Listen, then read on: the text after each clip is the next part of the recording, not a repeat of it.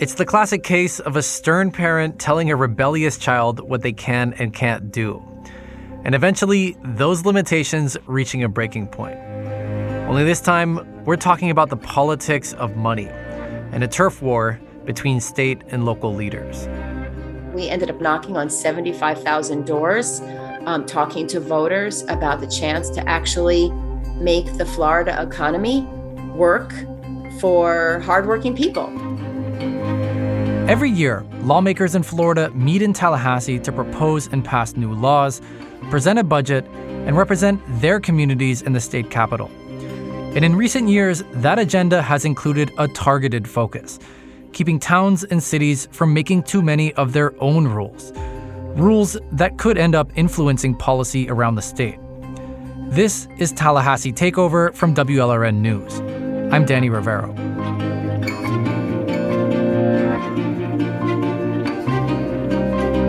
On Thursday, September 30th, the minimum wage is going to go up across the entire state of Florida. It'll start at $10 and then go up $1 a year for 5 years, until it hits $15 in 2026. And at the end of that process, it'll mark a 73% increase in the state's minimum wage. Over 60% of Florida voters decided to do this in November of 2020, when they passed a ballot amendment that changed the Florida Constitution. And this decision to dramatically raise the minimum wage in Florida did not come from nowhere. In some ways, it was the backlash to a statewide law that banned cities from being able to set their own minimum wage to reflect the different cost of living in different parts of the state. In mid-2016, the mayor of Miami Beach says he was getting some pretty interesting phone calls from local businesses. A lot of the hotels were coming to us and saying, hey, can you provide workforce housing? Can you help us do this and that and provide more public transportation? All these various options, which, as you know, are good ideas, but the reality is that they take a lot of time to implement. Philip Levine was mayor back then. And I said, well, I don't understand. Maybe if you actually paid your people a little more, who knows? Maybe they'd actually be able to afford to live here. Levine introduced an ordinance that would raise the minimum wage in Miami Beach.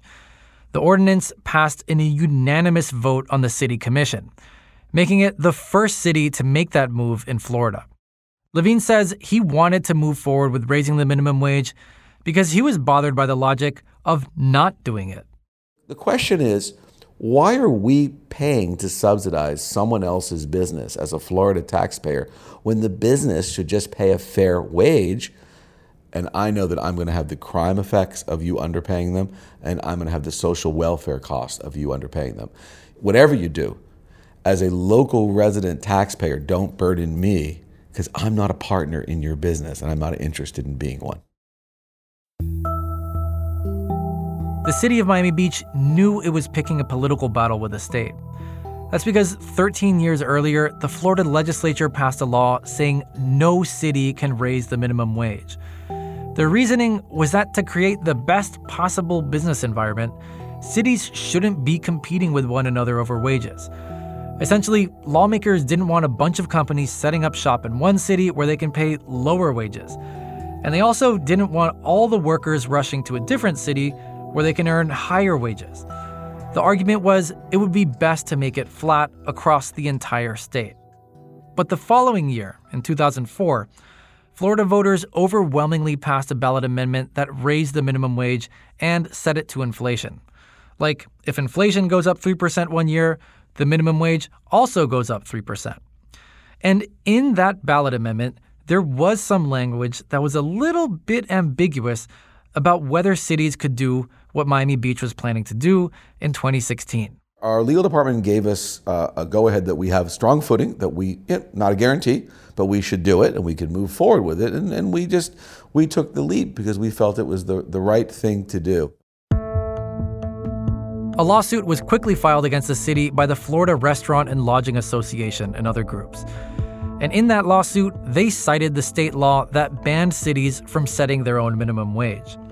The state of Florida, under former Attorney General Pam Bondi, backed that position. Mayor Levine says the whole thing was preposterous. The cost of living in Miami Beach is so extraordinarily high that it will require a higher living wage or minimum wage in Miami Beach, where if you're up in Alachua County or you're in Polk County or you're in some other counties around the state where the cost of living is so much less, maybe that wage should be different than Miami Beach, or maybe it's lower, maybe it's a different, one size doesn't always fit all. In the state of Florida, we have a huge state with so many counties. So that was my belief. That was his belief. But his feelings changed a couple years ago when the Florida Supreme Court decided not to hear the case on whether Miami Beach had the right to raise the minimum wage. That left in place lower court rulings that stated clearly once and for all, no city in Florida could raise the minimum wage on its own. This happened just as a ballot initiative to raise the statewide minimum wage to $15 was picking up steam. The idea was to start with raising the minimum wage to $10 in 2021, and then $1 more per year for 5 years. When we spoke 2 years ago, Mayor Levine told me, even though he felt city by city was the more logical way to go, it was time to take the fight to voters statewide. And I believe overwhelmingly they're going to say yes. Because you know what? The bottom line is that you got to pay for it one way or the other.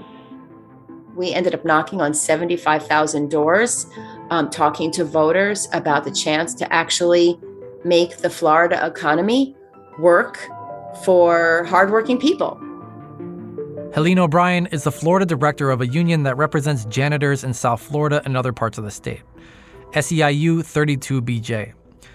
She says the union had looked at pushing for higher minimum wage at the city or county level, but they knew the state wouldn't let them do that. As long as we weren't able to have local control, it almost inevitably led us to this effort where we were going to have to raise for the whole state. The ballot amendment to raise Florida's minimum wage to $15 was funded by Orlando-based personal injury attorney John Morgan. He's also the guy who almost single-handedly pushed through a ballot amendment that legalized medical marijuana in Florida. The proposal to raise the minimum wage was set to go onto the ballot in November of 2020. Here's John Morgan talking about that effort in 2019. Philanthropy has always revolved around food,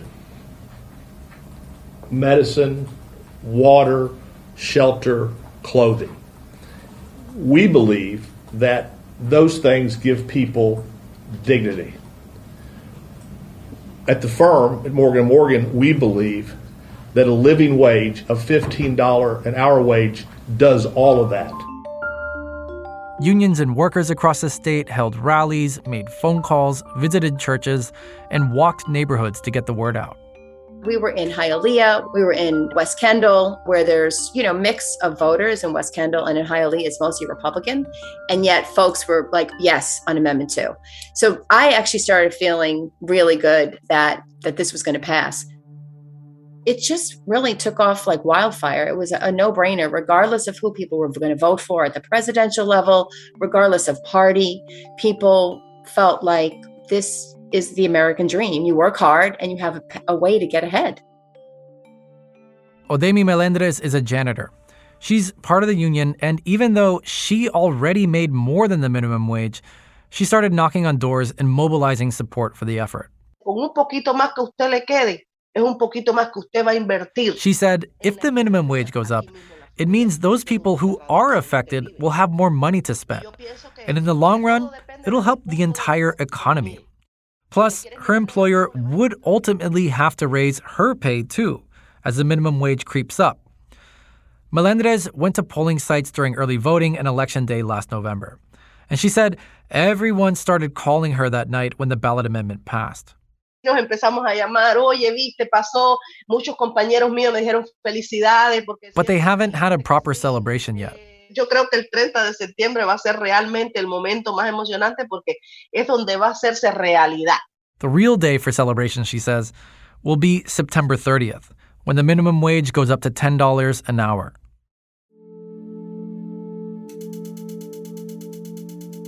Before the ballot amendment passed, a group called Save Florida Jobs tried to convince Floridians not to raise the minimum wage. And they hired economist David McPherson to back them up with research. McPherson has studied minimum wage hikes in states like California and Washington.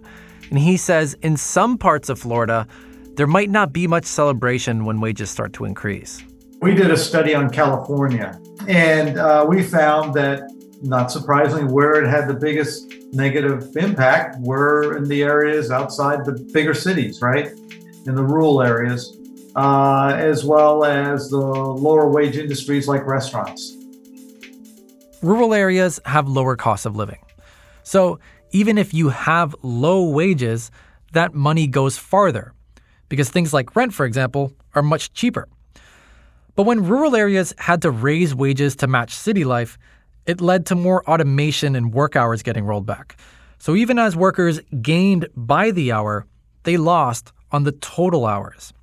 So considering this, McPherson had a question about Florida, or kind of a working hypothesis in mind. And I'm willing to bet the minimum wage voting, the percent voting for it in Florida was not even across the state. I don't know, but that'd be interesting to find out. So what percentage of the rural counties voted in favor of it versus, say, Miami? And so here's the answer to that. Even though it was widely seen as a more progressive, Democratic-friendly thing to raise the minimum wage, every single one of the top 20 most populous counties in Florida voted for it. That's Democratic strongholds like Miami-Dade, Broward, Orange, and Hillsborough counties, but also Republican strongholds like Collier County, Lee County, and Polk County. And of the 20 least populous counties, every single one voted against it. I will add, though, they're all Republican counties. Still, more so than a red-blue issue, raising the minimum wage proved to be more of an urban versus rural issue. That's going to make them that much more of a political divide, right? Because you're forcing on them something less of them would like. It's not going to be immediate. It's not like next day you're going to get a sudden job loss. But as they keep hiking it up, that's going to lead to more and more effects. Now, people know what the hike is going to be. And so people will start making adjustments even before the minimum wage gets to $15 an hour. They know, hey, it's going to get to 15. So we're going to start making adjustments in terms of labor. We're going to use more kiosks, right? We're going to automate more.